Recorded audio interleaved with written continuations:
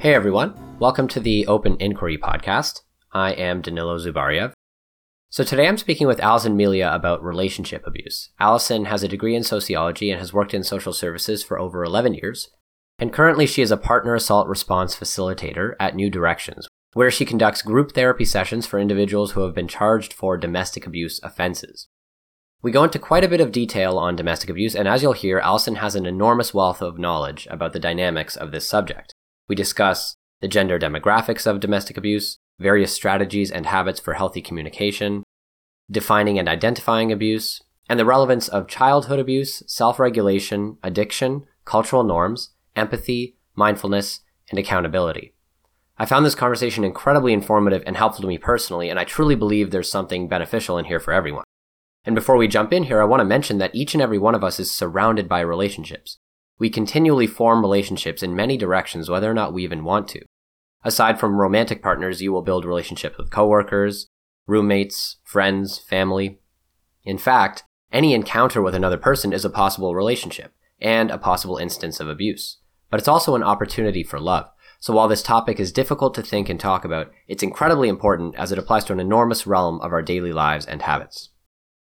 So without further ado, here is Alison Melia. Today I have with me Alison Melia. Alison Melia, thanks so much for joining me, Alison.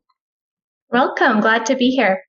So you and I met quite serendipitously, I would say, just like a couple weeks ago, super coincidentally, and then you were talking a bit about where you work, and I was thinking that you have this really interesting wealth of information and knowledge about an area that's important, but no one really talks about that much. So I really thought it'd be great to get you on here. So just to start, it would be great if you could describe your background, what you've been doing, how long you've been doing it for. Yeah, sure. My background, I guess I have a degree in sociology, and I have worked in social services for quite a few years. I guess, over 10 years at least. And I'm also a yoga teacher, so certified yoga teacher. And I have been working as a partner assault response facilitator here in Ottawa for the Ottawa area and surrounding for over 5 years now. So what we do is we work with people, men and women, who have been charged with a domestic offense. And they basically are told that they have to take a court-mandated program, which is the program I run. We run it out of Counseling Family Services, and it is called New Directions. So most cities have a partner assault response program. A bigger city like Toronto would have probably more than one. Because we're the only one for Ottawa and surrounding area, we're quite busy. So generally you're working with the perpetrators of domestic abuse and not the victims so much? That's right. So the perpetrators come to us for this 12-week program. Now we do have what's called an outreach part of our program. They're separate from the actual facilitators, so I don't do this outreach work. Someone else would, our outreach worker, and they would be contacting the victims via phone for support and providing support services that way through email, through phone, and we do send them a package with resources and so on and so forth. If the victims want the support, they can have ongoing support, weekly, bi-weekly, whatever works for them. And some victims choose not to have that support. Okay. Mm-hmm. Yeah. So I was wondering, I think maybe to begin, just to get a characterization of the demographics of the abusers. And I also wonder, do you have an idea of the general process of how they end up getting, I guess the word would be prosecuted? Is it usually the partner calling the police, or is it a family member, friend, something like that? Yeah, so it could be, we get all types of situations coming to us. Usually I have the police reports in their files with me, so I'm familiar with what happened on that side of things. And the police reports are not always accurate. We have to keep in mind that it is usually the victim's statement and not a statement is not received from the perpetrator. So we get a lot of people coming in feeling that they've been treated unfairly because they haven't been heard by the legal system or by the police. So that is a point of contention at the beginning of the program for a lot of people. It can be anything from the victim calling the police, a family member of theirs, a bystander, a neighbor. It's all kinds of different scenarios arise and happen in these instances. Okay. As well as just, the sort of intensity of the abuse is really on such a wide spectrum, from anything from, someone throwing their phone and breaking it and getting charged with that, to, real physical violence. So just to give you an idea of the range of offenses we're looking at and dealing with. Yeah, that's one thing that crossed my mind as I was sort of preparing for this. I figured there'd be a very wide variety of cases and just situations, and every case is so individual and unique in its own way, surely. I can only imagine. One thing I'm wondering, as you mentioned, that the perpetrators, usually they will understandably state that their side of the story wasn't really dealt with and engaged with. How do you guys engage with that? Do you generally hear it out and then say, well, we can move past this and start trying to resolve things? Yeah, so that's a tough hurdle to get over. I work with men, so we have one group. I'll just state that now to make that clear. So my experience has been working with men. We have about 6 groups now, double that, 12, because of social distancing. We've got a hybrid model of doing half of our groups online through Zoom and then the other half in person. We've got 1 group for women a week, whereas we've got 6 groups for men just because of numbers.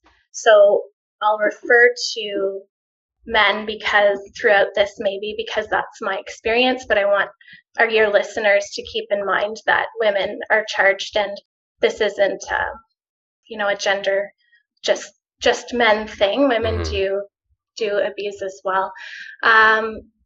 So at the beginning of the program, if I have 2 or 3 guys who are upset about the system and the way they've been treated, it can really throw the direction of the group off. And we sometimes I think there needs to be a whole other group, for a support group for people who are just frustrated with the system, and because it's just so common. And I have to, unfortunately, at the beginning, first session, I'll allow them some space to vent, but then I'm reminding them basically that this program is about accountability, and now that they have to be here. They're in the program, and the point of the program is to focus on, abusive behaviors that they've used in their past, whether it be at the time of the referring incident or at some other point in time in their lives, and to take ownership for that and start to build self-awareness around that and what leads them to use those kinds of behaviors. So once we get over that, some guys will really push and continue to bring it up. Just have to, as a facilitator, constantly redirect them to focusing on themselves and what they can control, because we can only control ourselves. Really, we can't control and I can't change the system. And dwelling in that place, and the victimhood place, is really a disempowering place to be. So I do my best to try to get them out of that headspace.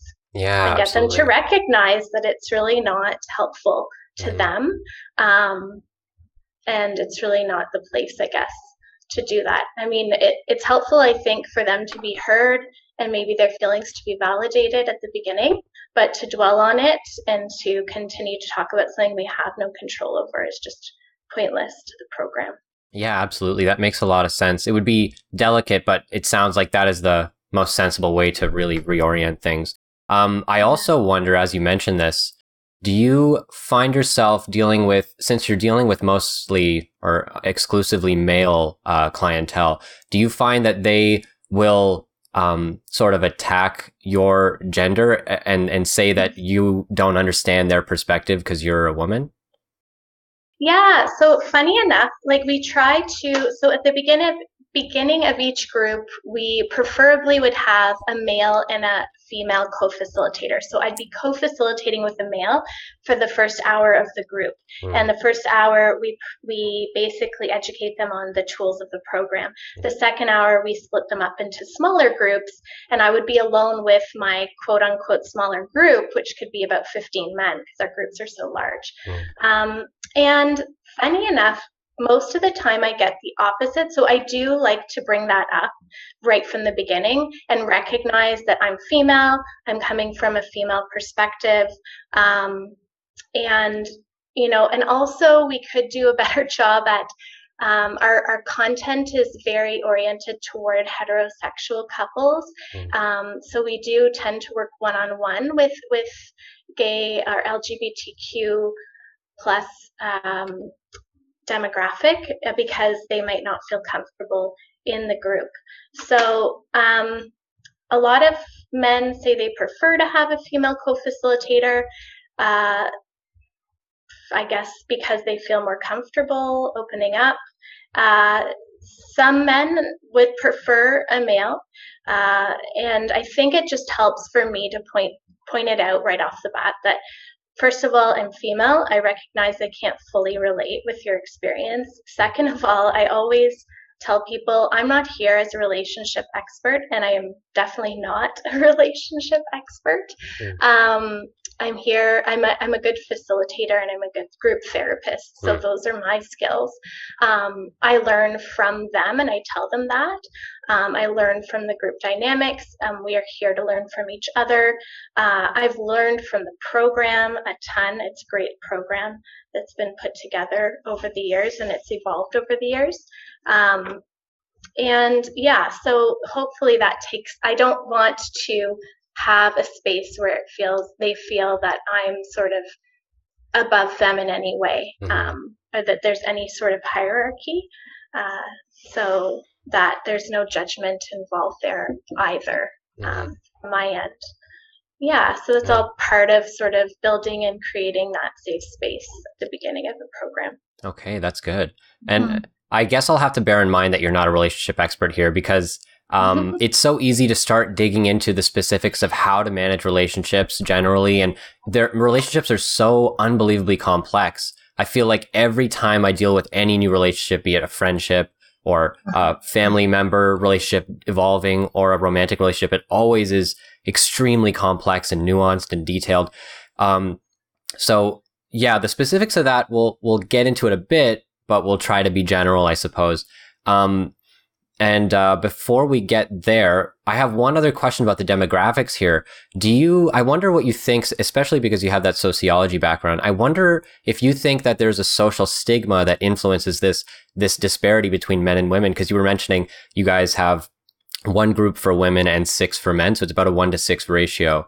Do you think there's a social stigma against perhaps heterosexual men reporting on female partners abusing them? That certainly seems like I've heard that claim.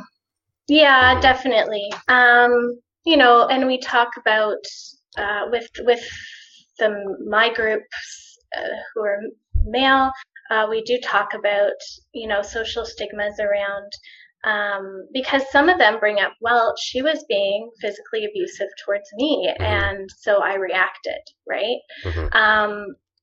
And I validate that, and we acknowledge that, yes, men and women can both become abusive, both verbally and physically in a relationship. I do try to point out and ask them, we talk about abuse and the fact that it's about the effect on the other person, not necessarily the intent. So you might not intend to hurt someone with your behavior, but if they are hurt, that's what matters. And I also, if I have a guy saying, well, she was she was pushing me. She was blocking me from leaving the room. She wouldn't let me leave. So I had to get my hands on her and move her.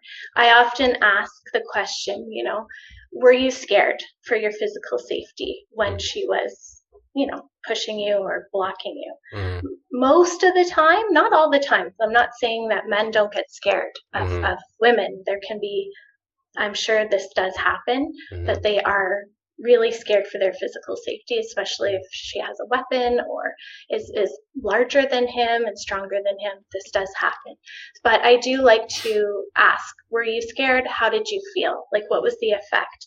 And then ask, how do you think she felt? So we really work on empathy, which is a skill you have to build, and it does demand some high level processing, and it's a skill that not everyone has developed throughout their life. So we really work on them getting into her thoughts and feelings, or at least trying to guess.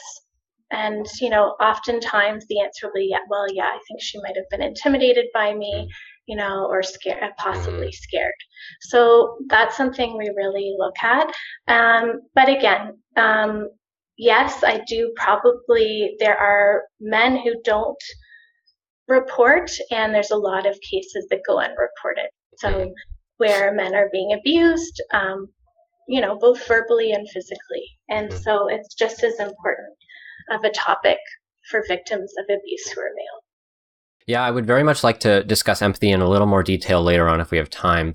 One thing, bouncing off of what you're saying there, I came across this sort of social response to males claiming abuse against them myself, because I wasn't sure how I should bring this up because I don't want to frame myself as a victim or anything, but I was in a relationship that I think could potentially be reasonably described as abusive, and it was certainly characterized that way by my friends. And there are a couple of interesting things I noticed from that. Firstly, after the relationship had concluded, when I told people about it, and if I opened up and really tried to say that, yeah, it was abusive, oftentimes the response would be confusion. I'm trying to remember. I think there were about 2 or 3 times that instead of getting immediate, concern or care, the response was, why were you in that relationship? What were you doing there? And I don't know if that's a common response for women when they're talking about their the abuse they've dealt with, but it was a little bit odd that people were confused, because to me it was so obvious why I was still there. I wanted to make the relationship work. I cared about her. Yeah, you loved this person. Of course, yeah. So, but I would get this confused response, and I wonder if that's due to a social stigma where it's this idea like, you're a man, you can just leave. Like, you're not trapped because you're a man. I don't know if this is legitimate, though. This is mostly just anecdotal personal experience. But no, I'm glad you brought that up, because I think men do go through this and are in abusive relationships where they're being, there's all kinds of things going through my mind as you bring this up. Narcissism, spectrum of narcissistic tendencies, and the empath attracting one another. And that can be on both, doesn't matter, it's male or female, right? Then there's also, where was I going with this? I'm just trying to find my train of thought because so much has come up. I'm glad you brought that up. Take your time. I guess the questions I would ask if I were you to ask yourself would be, how did you feel in that relationship? And what were the abusive behaviors? How did it impact you? Was this person willing to work on it? And we teach assertive communication. So it's basically communicating in a way that asserts your needs and boundaries without being verbally abusive back. And one of the points of the program, and just to bring this up, is we used to be open to voluntary clients who wanted to come in to just improve themselves as a partner, which I think this program, which so many guys say, I wish I would have had this in high school or, in my early 20s. I wish I would have known this stuff then. But one of the points of the program is to broaden the definition of abuse. So often when we hear the word abuse, we think physical violence, but there's so much more, right? There's verbal abuse, emotional abuse, psychological abuse, financial abuse. We look at coercion and control, and this really takes a toll on someone's self-worth, someone's mental health. And so that's really important. So we want people to leave the program understanding and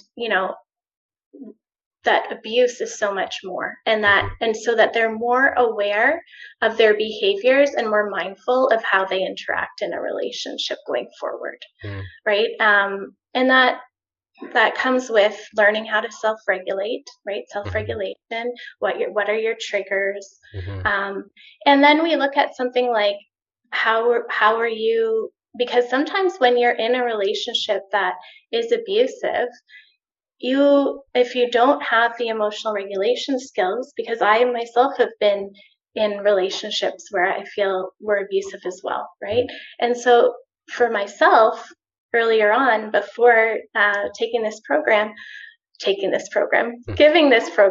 this is how much I've learned from it. It's almost like, I feel like sometimes I say, alcoholics who have recovered are the best at leading an AA group or supporting and running groups. I feel like I'm a recovered, person who's been in struggling toxic relationships, and so that I can relate in that sense.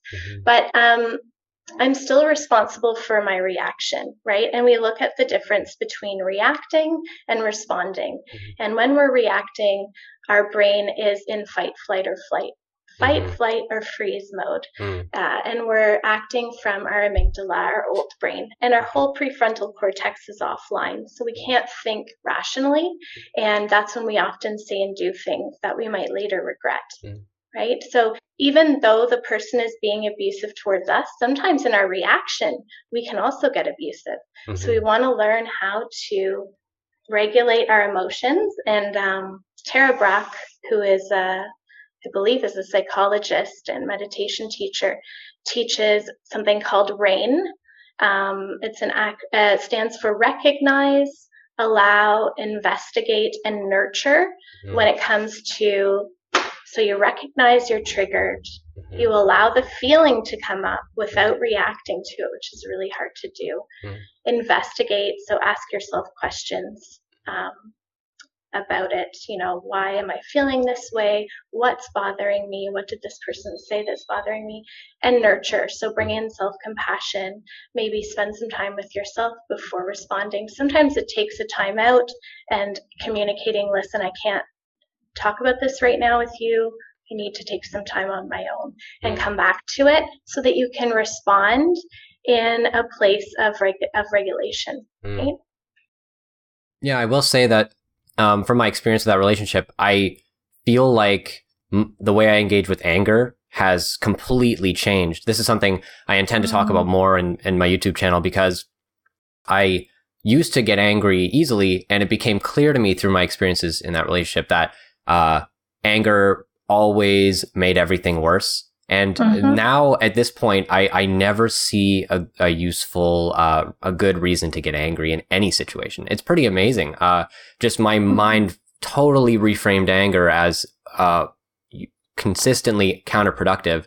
So I don't bother letting myself react like that anymore. So I think RAIN very much connects to that too, though I never really explicitly thought about it that way before. One other thing I'm thinking of as you say this is, you mentioned the difference between the effect and the motive. And in my experience with abusive relationships, I remember if people were trying to tell me the relationship was abusive, my immediate response would be, yeah, but I know for a fact he or she, whoever the person is in this situation, doesn't mean to be doing harm. It's an accident. They're not their best self at that moment. Afterwards, there is some regret, I'm sure, that they're not the same person at that moment as their best self that I've seen in other instances. So I wonder, how often is it that the perpetrators of abuse don't know that they're being abusive, and it's really completely unintentional? Is that usually the case? So it depends. Sometimes it is the case. I wouldn't say usually, but I mean, often can be. It's funny, so that's very empathic or empathetic, I should say. It's pathetic of you and generous of you to be saying that about that ex-partner, right? But you need to be coming at it from a place of an internal locus of control. Like, how's this making me feel? And how does it feel to be treated this way? So in assertive communication, you would say, listen, when you choose a specific behavior she was using towards you, like, I'm just going to make something up. When you scream at me and call me names, it makes me feel really hurt. I need you to stop that. Like, that's a boundary for me. Okay. And then if she was to cross that boundary again and again, then it comes to a point of you choosing to walk away, and that would be your responsibility. For if you were to stay in that relationship longer, you're knowing that this is not changing, then becomes, you're responsible for making that choice. So you want to walk away from a situation before it becomes worse if it's not getting better. See what I mean? Like, that's where both victim and or perpetrator can both take responsibility and take action and agency over themselves. And that's tied to self-worth often. And sometimes we get in these what's called trauma bonds, where we're with a partner who's fulfilling something that, or it's mimicking a relationship that we had in early childhood with a caregiver, right? That there was some unhelpful or unhealthy pattern there it feels familiar, and it's high chemistry. But sorry, I don't think I answered your question. So sometimes we have men who unintentionally are just very reactive, and they can't, it feels like an out of control experience. Other times we do have men who are more calculated, and it's about power and control for them. And that, again, comes from a place of deep insecurity, even though that they might be not be at a point of enough self-awareness to recognize that. But they need to feel like they have control over that other person. Okay. And it's intentional. Okay. Interesting. Yeah. So yeah, this really gets down to, I guess, a big chunk of this conversation that we should be having, which is identifying and characterizing abuse. So this, I'm sure, is incredibly complex, but already there's so much interesting and important information here that you've mentioned. But just to begin, how would you define abuse more generally? Is there a way that you define it for your clientele? Yeah, so it's any behavior that has the effect of hurting or controlling someone else. Okay. The effect and we talk about effect all the time. Okay. So if you've hurt someone else's feelings, if you've made them feel stifled or trapped, unintentionally or intentionally, it's abusive.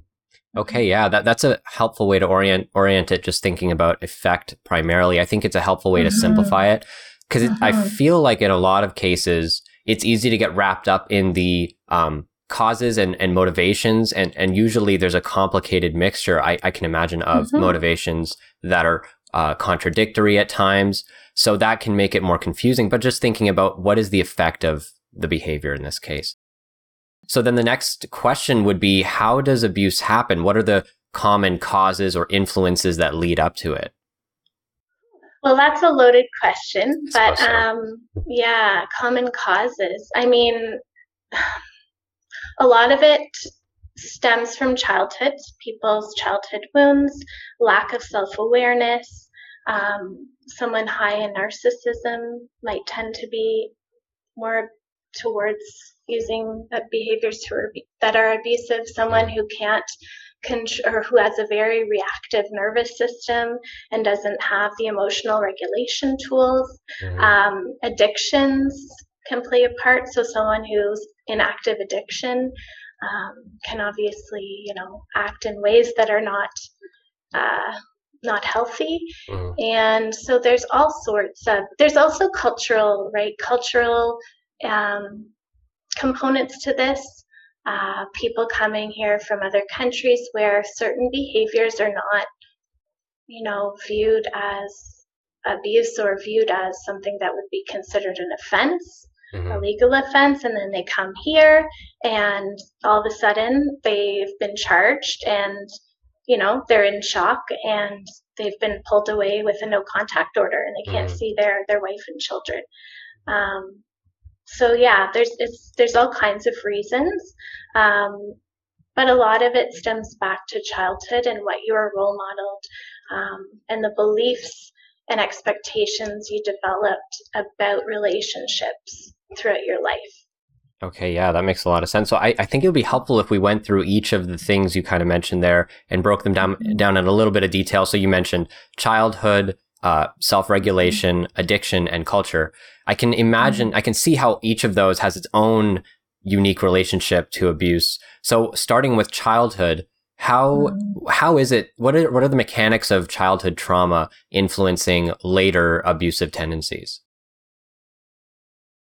So children who are just, witnessing or in earshot of even parents just arguing. So we're just looking at yelling. There doesn't have to be any physical violence necessarily for there to be a serious impact on a child's developing brain. And this has been proven. So even a child growing up in a household that, just feels unsafe and is unpredictable, someone has an out of control temper that they could lash out at, and it doesn't. So children who are the indirect, are at an indirect sort of place where abuse is happening between father and mother, and it doesn't necessarily have to be physical, the impact on that child's development is just as bad or worse than direct abuse. And that's something that's astonishing to me. So, and also the younger the child is, the more sponge-like their brain is. So people think, oh, it's a baby, they're not going to remember, which is true. They're not going to remember, and they don't have the developmental capacity to understand what's going on. But their nervous system is syncing up to the nervous systems of those around them. So if cortisol is going off in their bodies, that's going to impede their brain development. So that's when we can later see things like, acting out in school, behavioral issues, and mental health disorders or issues, struggles. So it's basically, that's why we do, if you can't make the relationship work, and if you're unhappy in your relationship, and if you've tried, then it usually, even though this is another trauma for children to go through their parents divorcing, in itself, it's almost like that damage that will do is the lesser of two evils of two parents staying together in this toxic dynamic, right? There's something called ACEs by Nadine Burke, Dr. Nadine Burke. ACEs are adverse childhood experiences. So adverse childhood, there's about 10 adverse childhood experiences, and if you have a score of 4 or more, then your chances of developing, heart disease, cancer, mental health issues, struggles in relationships in adulthood skyrockets, right? So, and these adverse childhood experiences are things like divorce, having a parent who suffered with a mental health issue, having parents fighting in the home often, neglect, right? Physical or emotional abuse from a parent, moving places, so a lot of instability, that kind of thing. Okay, yeah, so that definitely helps characterize things for sure. And it's something that I think is a little bit counterintuitive as well. I think very often the assumption is that if you witnessed abuse as a child, your perspective on what is abuse changes, and you don't realize those things are abusive, which I'm sure that plays a role too. But I don't know if people realize so much that witnessing abuse genuinely damages just psychological development. It inhibits psychological development in significant ways. Yeah. So important to know that. And so important, again, when we say the word abuse, I'm not talking about hitting, punching, kicking. I'm just that. I'm talking about just yelling or arguing in an unhealthy way, because there are healthy ways to argue. And children need to see their parents, having some arguments, but and emotionally regulating themselves, and then doing the repair work, because the repair work is so important. And now, saying all this is not to say that if you have experienced this or been exposed to this as a child, I mean, the beautiful thing about the brain is that we can change. We know now through neuroscience that we can heal our brain through mindfulness, through meditation, through, healthy eating, this kind of thing.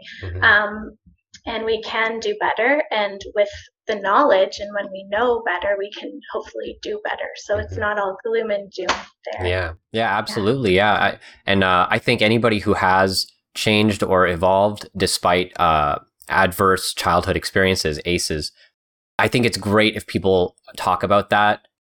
I think it should be more common and comfortable of a social conversation. That's one of the things I'm really trying to do with my podcast here. It's difficult to bring up my own personal experiences, but yeah, like I will say that I used to have anger issues to some degree, and I'm sure it had to do with many adverse childhood experiences, but that I've genuinely resolved that. That went unprocessed. Right. Yeah. I suppose so. Yeah. It's difficult to actually like recognize this from a personal perspective, but I encourage listeners to really think about like what childhood experiences have affected you, and how you can watch for their effects and actually reorient your responses and your habits that may have developed because of these influences on you.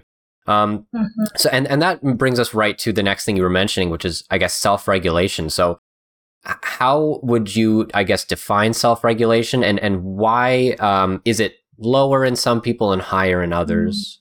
Yeah, good question. So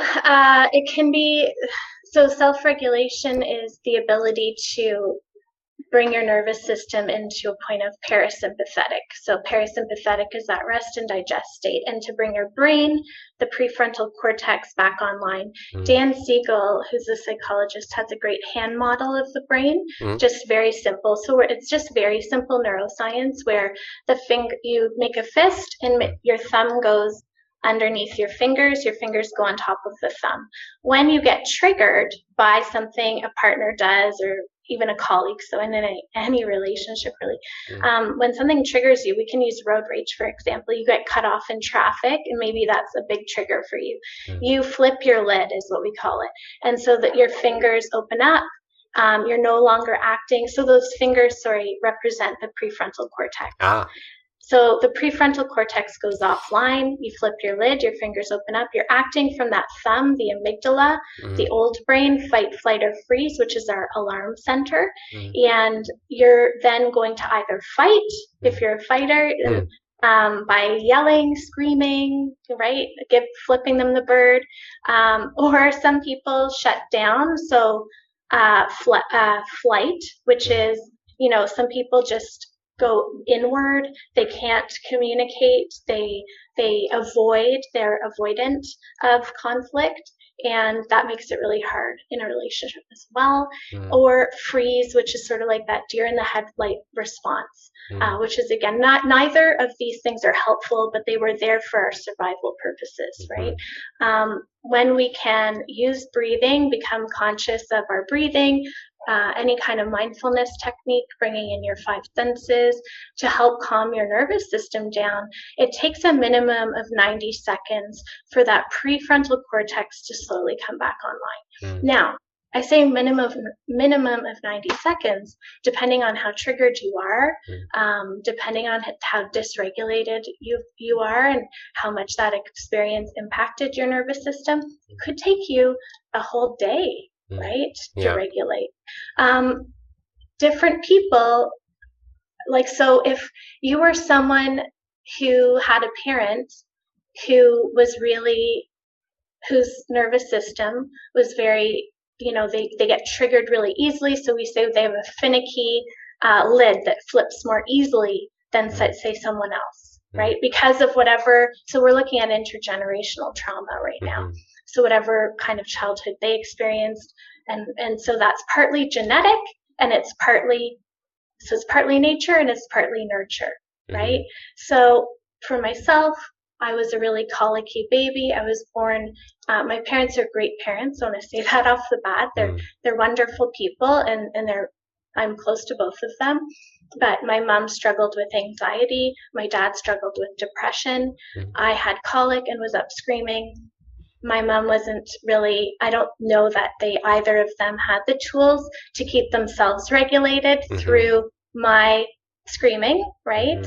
So, and then they divorced when I was 3. So that all happened before the age of 5. And that's a really 0 from in utero to 5 is a really crucial time in brain development for children.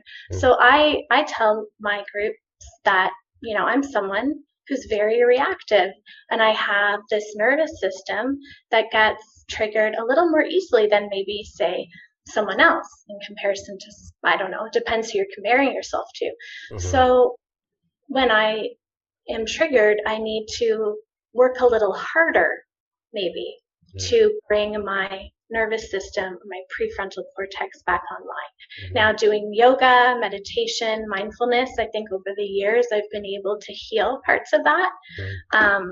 But it's still, it's always a work in progress.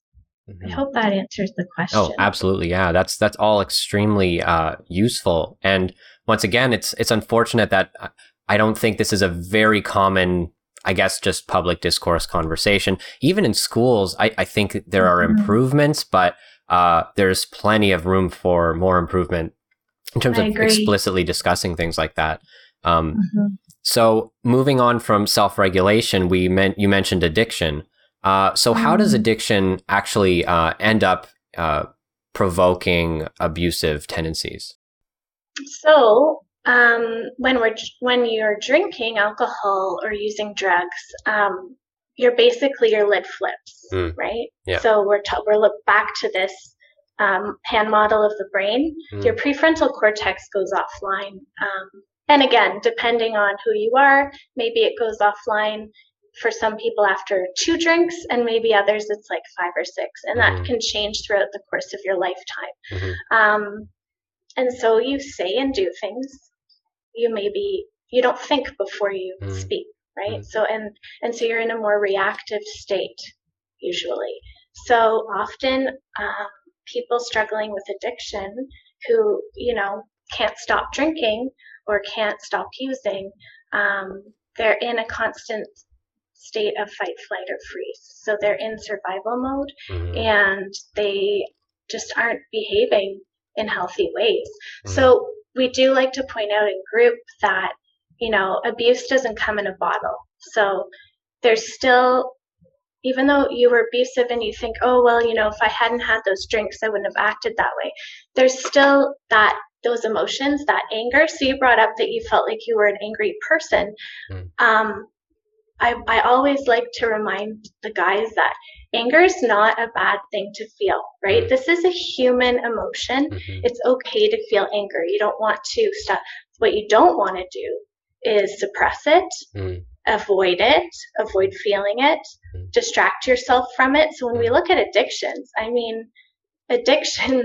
like there's severe addictions like alcohol and drugs, obviously, and we get participants in the program with those issues, and I think that they need to be sober and be going to a regular support group like AA or NA or whatever works for them before they come to this group, because it's not going to be useful.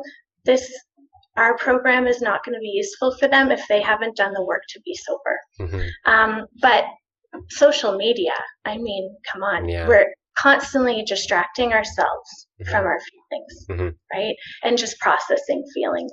So easy to distract ourselves from things like anger.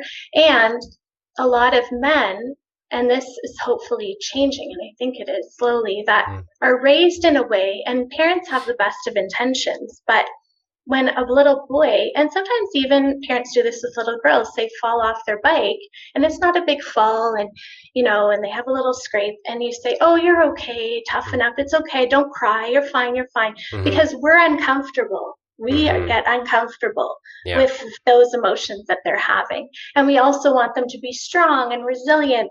But really, if you want them to be resilient, you need to be able to hold space for their hard emotions, like crying.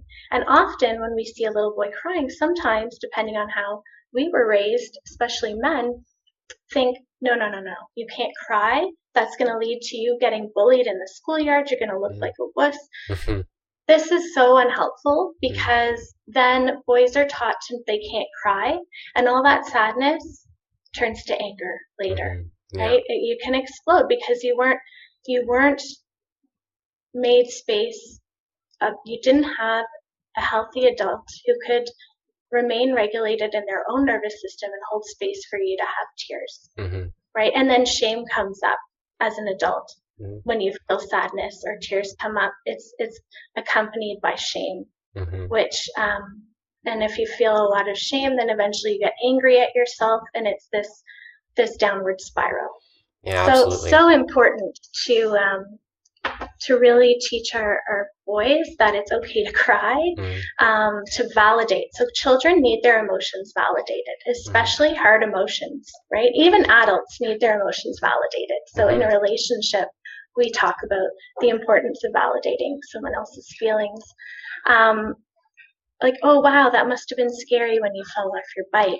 Your knee must really hurt, and comfort, right? And that allows them to, as soon as you get validation from someone else that this feeling I'm having, even though it's intense and feels, not a fun feeling, it's normal, it's human, it's okay. So then you don't have that shame coming up on top of the feeling, which is already hard enough to process. Yes, absolutely. Wow, really interesting looking at the dynamics of those emotions. I also, it strikes me when you mentioned social media there, that's another one of those, I think, subtextual or like hidden influences on everybody right now. I think almost everybody or most of the world is developing an addiction or already has an addiction to social media. I've certainly dealt with it myself, and there's this strange feeling when you're just trying to enjoy yourself on a day, maybe it's a day off, and you're just relaxing, and maybe you're with a friend or a partner, and you have this opportunity, you're not working, you can just enjoy your time with them, and yet for some reason you're craving to pull away from that experience of the real world at that moment, and you just it keeps reactivating in your mind, so you're not even necessarily just like zoned in on your phone, but even while you're trying to enjoy the moment, your mind keeps going, oh, why don't we check our phone again? And that can be frustrating in this way that you don't even notice. It's just in the background, there's this noise. It's almost like background noise. And it's making it, at least for me, it can make me more agitated on a day when it should be the exact opposite. I'm free to do whatever I want at this moment. So I shouldn't feel agitated by temptations towards not enjoying the moment right now. It's a strange dynamic, but it's one that I encourage listeners to really look out for. And this is not just social media, pretty much any addiction, anything that you feel constantly craving for when you don't necessarily have any good reason to be craving it at that moment. And the act in itself is not bringing you anything positive or healthy necessarily, right? Right, exactly. And it's taking you out of the flow of being in the present moment. Yeah. Yeah, definitely. absolutely. Good point.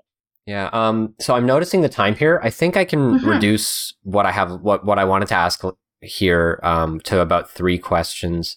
But I do think it would be great if we can touch on culture a little bit.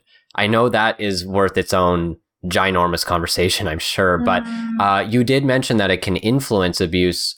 I guess how prominent is this is a useful question. Do you see it surprisingly often here in Ottawa, like a cultural influence towards abuse? I mean, I think it's important just to know that abuse is not something that only happens to people who are lower class, or anyone can be prone to using abusive behavior, right? It doesn't, but yeah, culture and belief around relationships and what's normalized, I guess, what was normalized to you growing up could be unhelpful. So no matter who you are, what cultural background you come from, you want to ask yourself, what was role modeled to me when it comes to intimate relationships growing up? And is that healthy? Were my parents in a healthy, interdependent, mutual, respectful relationship, right? And if you're coming from a culture where, the man is sort of the dominant figure in the household, or there's some kind of power hierarchy, then, that can lead to that is in itself, right? Somewhat abusive. It's difficult to speak about culture because everybody has their own culture, and it doesn't feel comfortable to just identify some culture that's a problem. And more than that, it's complicated to look at because culture doesn't necessarily affect every single person, but it's this larger scale influence on how people tend to behave within a large society. I will say that I've noticed in Russian culture, because I'm Ukrainian, and Russian culture just doesn't talk about abuse, really. I mean, it's almost like a word that just doesn't come up ever. I mean, I've never heard it come up. Now, it's not like I talk to that many Russian, like deeply Russian people. I'm here in Ottawa, but from what I've seen, it's kind of just like not mentioned. Even if it's coming up in a conversation, it doesn't really explicitly get talked about. So even that alone, if a culture doesn't talk about abuse, then it's not identified, and then no one's really pointing it out or concerned about it as much. So that's one way this could happen. So moving on from culture, there are a few things I wanted to ask about. One thing is you mentioned empathy, and empathy is such an important tool to teach. So I wonder, how do you go about teaching and explaining empathy in a rehabilitative approach to the perpetrators that you deal with? Yeah.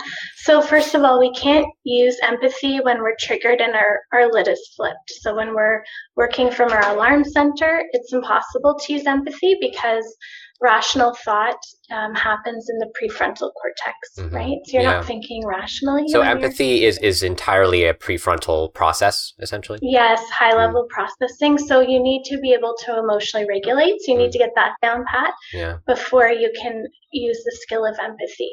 So we explain empathy as the ability to try to understand what someone else is thinking and feeling. And that's hard to do when we're in an argument, right? But we actually use empathy, and I this is the wording I use. I say, I'm going to teach you empathy as a tool to have in your back pocket and a strategy to de-escalate a situation rather than escalate it. Because when we're reactive and when we're acting from our alarm center of the brain, our natural gut instinct is to be defensive. When someone's angry at us, we automatically jump to defense. And when we get defensive, that can lead to further escalation of an argument. So what we need to be able to do is stop, breathe, calm our nervous system down. And if we're able to show empathy, and the 3 steps to showing empathy are active listening, so using eye contact, nodding your head, and really listening rather than thinking about what you want to say next, right? Which is easier said than done. Certainly. And then paraphrasing, so saying back to the person what you understand them to be upset about. So I understand, so what I'm getting is you're upset with me because I picked up the kids late from school, 2 days in a row last week. So that must, and then validate their feelings. Like I can see how that would be upsetting for you, right? You don't have to agree with the person. I mean, in that case, the example I just used is pretty an obvious mess up, right? That you just want to take accountability for. But to show empathy doesn't mean you have to agree. You're just showing your partner or your ex-partner who you're co-parenting with, super important. We look at how to co-parent in a healthier way for the kids. You want to show them that you're trying to understand and what they're thinking and validate what they're feeling. Right. So if you're thinking this way, is this how you're thinking? Is this what I'm getting? Oh, okay. Yes. And the reason you paraphrase is so that there's no room for misinterpretation or miscommunication. That's why we paraphrase back. And then the third thing is asking questions if you still don't quite have a feel for what they might be thinking or feeling. And so this helps the other person's nervous system, hopefully, as soon as they feel seen and heard, because that's what people need in relationships. That's what we all need as human beings, is to feel seen and heard and understood. That is going to help their nervous system calm down. And the hope is that it leads to a de-escalation and room for a healthier argument or disagreement to occur. Yeah, right? Absolutely. And it strikes me as you say that I think for some people, at least because I've seen this in my own experience a number of times, there can be a little bit of anxiety that's rooted in not understand in feeling like you have to pretend like you understand exactly what the other person is thinking, and that's okay. So, and that anxiety is something you don't even realize is happening. It's very, very subconscious, but you feel like you have to pretend you understand the other person. And once you've dropped into this argument, you can't suddenly back off and be like, oh, actually, I didn't understand what you're saying this whole time, because it feels like you're giving up on this performance you've created. So you feel trapped in pretending like you understand the person. So I find it helpful to be really like exercise like exaggerated humility and be like, okay, you know what? Maybe I just don't know what you mean here. And so just being honestly curious about what the other person is feeling. And that's way easier said than done. Way easier said than done when you're triggered and when someone's upset with you or an argument's happening. But if you can calm your nervous system and get curious about what's going on for the other person. Curiosity is key instead of defense. So in place of when you feel yourself getting defensive, notice it. Think, I'm getting defensive here. Can I take this less personally, because it's about them being upset about something, and get curious about what's going on for them emotionally. Now, you're not responsible for someone else's emotional state or to regulate someone else. That's their responsibility. But when you show that you're willing and trying to understand where they're coming from, then that's going to help you connect. Yeah, absolutely. So the second last question I have, do you have time for a couple more questions? Yeah, go ahead. Okay. The second last question I had was, so you mentioned mindfulness quite a bit, and mindfulness I can see, especially because I've been practicing meditation now for a good 2 years, and I can finally confirm that there really are fascinating benefits to it. It's very easy to be skeptical at first, especially in the early stages, because it feels like you're just wasting your time, and it's so difficult too. But once you do it really long enough and commit, it's really interesting to notice the benefits. And I just wonder, do your clientele struggle with actually embracing this concept of mindfulness at all? Do they think it's BS? Yeah, definitely. They think it's BS sometimes. So at the beginning of every session, I like to lead them through a breath meditation where we just focus on the breath. And, especially when we're running Zoom groups, if I peek and I open my eyes a bit, I can see guys just not engaged at all, and they're not giving it a fair shot. But that's out of my control. I can just tell them what the benefits are. And there are a lot of guys, and we get a lot of feedback, who say the breathing really helps me. And I've used it outside of group, and I'm so surprised at how much it's helped. So we do get a lot of feedback where guys who do use it are want to tell us, wow, the breath work, the breathing meditation, it's really helping. It's really helping me. So there's that, which is nice to hear. I think the general way I would describe it for anybody listening who's skeptical And to address even me, if I was talking to my younger self who was skeptical, I would say it's an incredibly useful tool to disrupt the power that negative emotions might have on your mind. Because and this can be any negative emotion. For me, the biggest one would be anxiety, because I've dealt with anxiety a lot in my life, but first of all, I didn't know it was anxiety. I thought I had this weird, unique Danilo syndrome that nobody knew about. And then eventually I realized, oh, this is social anxiety or whatever. And then as I started meditating, without even realizing it, about a year into it, when I started feeling anxiety, it became this trigger to just become mindful at that moment. It was like a signal to be, oh, this is disrupting your focus right now. Let's just bring it back to the present right now, to the breath. And it was automatic. I never consciously did it, but all of a sudden it started happening more and more. And that's just one example. It's just suddenly you have this tool that will start just being used by your brain without you necessarily even having to do much, when a negative emotion is about to take over your brain and make you have way less control at that moment. Yeah. It's like the way I describe it. And I'm so glad you as a young guy are saying this and getting this out there, because I think it's so important for guys, especially because they don't talk about this when they're as much, maybe, but as women do mental health stuff. But the way I describe it is you're creating space between your thoughts and your true self. Well, that's how I say it. So you're the observer. That's the you. Your thoughts and emotions come and go, and you don't need to believe your thoughts.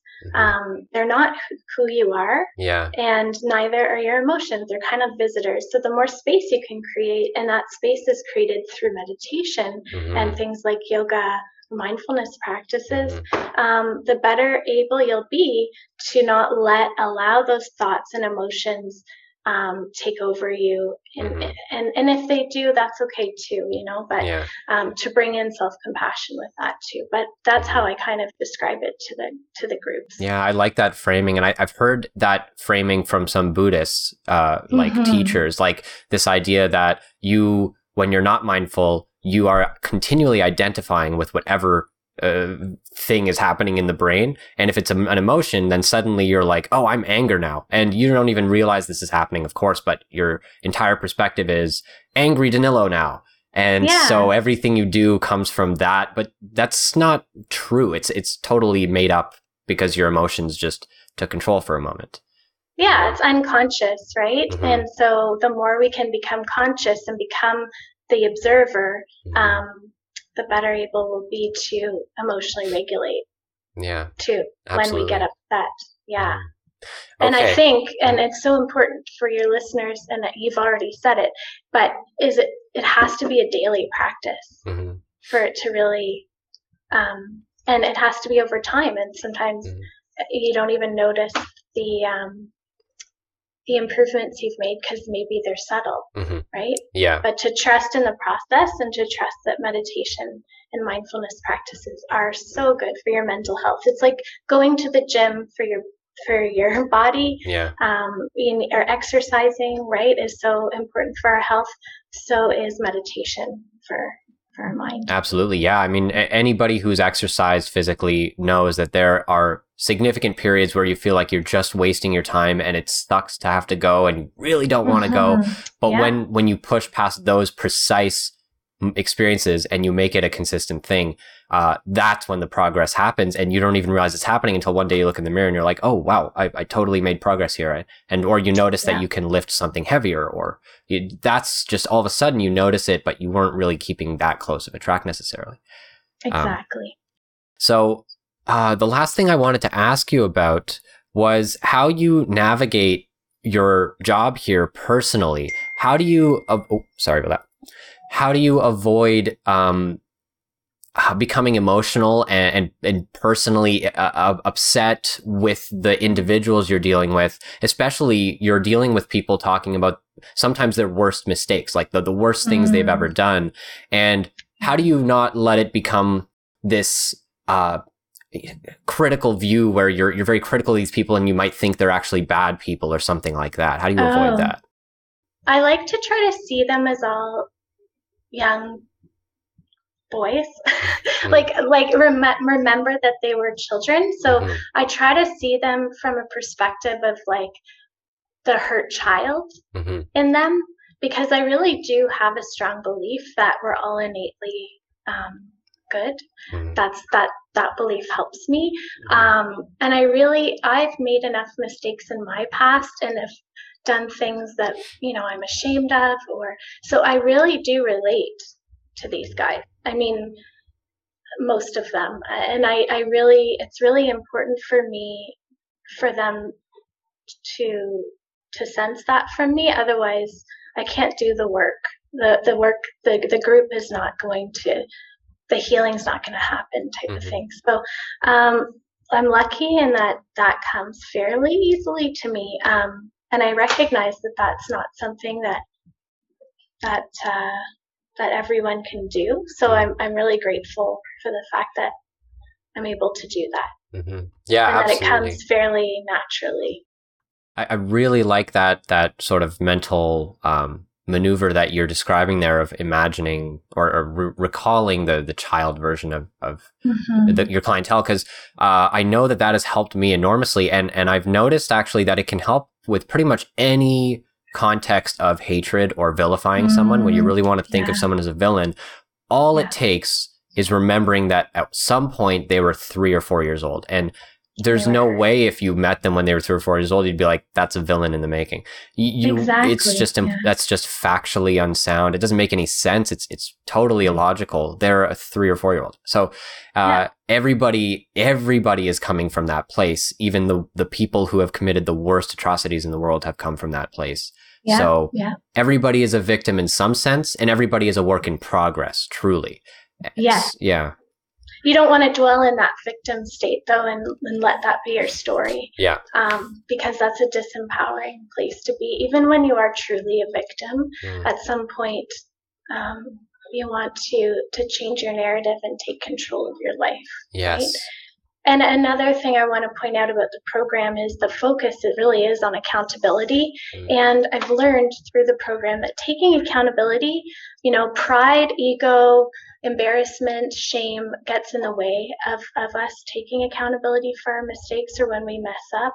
But so it's an uncomfortable thing to do, but it's what builds trust in relationship and what deepens intimacy and it's a red flag if you are with someone who cannot apologize when they mess up. So you want to be able to develop that skill if you want to have a healthy relationship, and you want to look for someone who's working on developing that skill as well, because that's what builds trust, and also it builds self-worth. So when you do take accountability, the ironic thing is people have more respect for you, right? When you're able to own your mistakes. But a lot of people can't do this, and there's a big barrier of that shame that comes with it, of culturally too. Sometimes it's just not something you do. You don't admit, you save face. And so it's so important for people to know that it will build self-worth. It's okay and it's human to be imperfect and make mistakes, but it's how we repair those mistakes. So it's owning the mistakes, validating and recognizing how our behavior made someone else feel, and moving forward and trying to do differently, right? Yeah. I think that's a really beautiful note to end on. Thank you so much for joining me. I think this conversation is just so important, and I really hope that education systems and public discourse start to embrace just making this a comfortable and important, and recognizing it's an important conversation and just becoming more comfortable with it. Completely. I agree. It's been a pleasure. So thank you so much for allowing me to get some of this information out there. Yeah, absolutely. Yeah. Thank you so much. Yeah. I really appreciate it. Have a good day. Okay, you too. All right. Thank you. Bye now. Okay. Bye.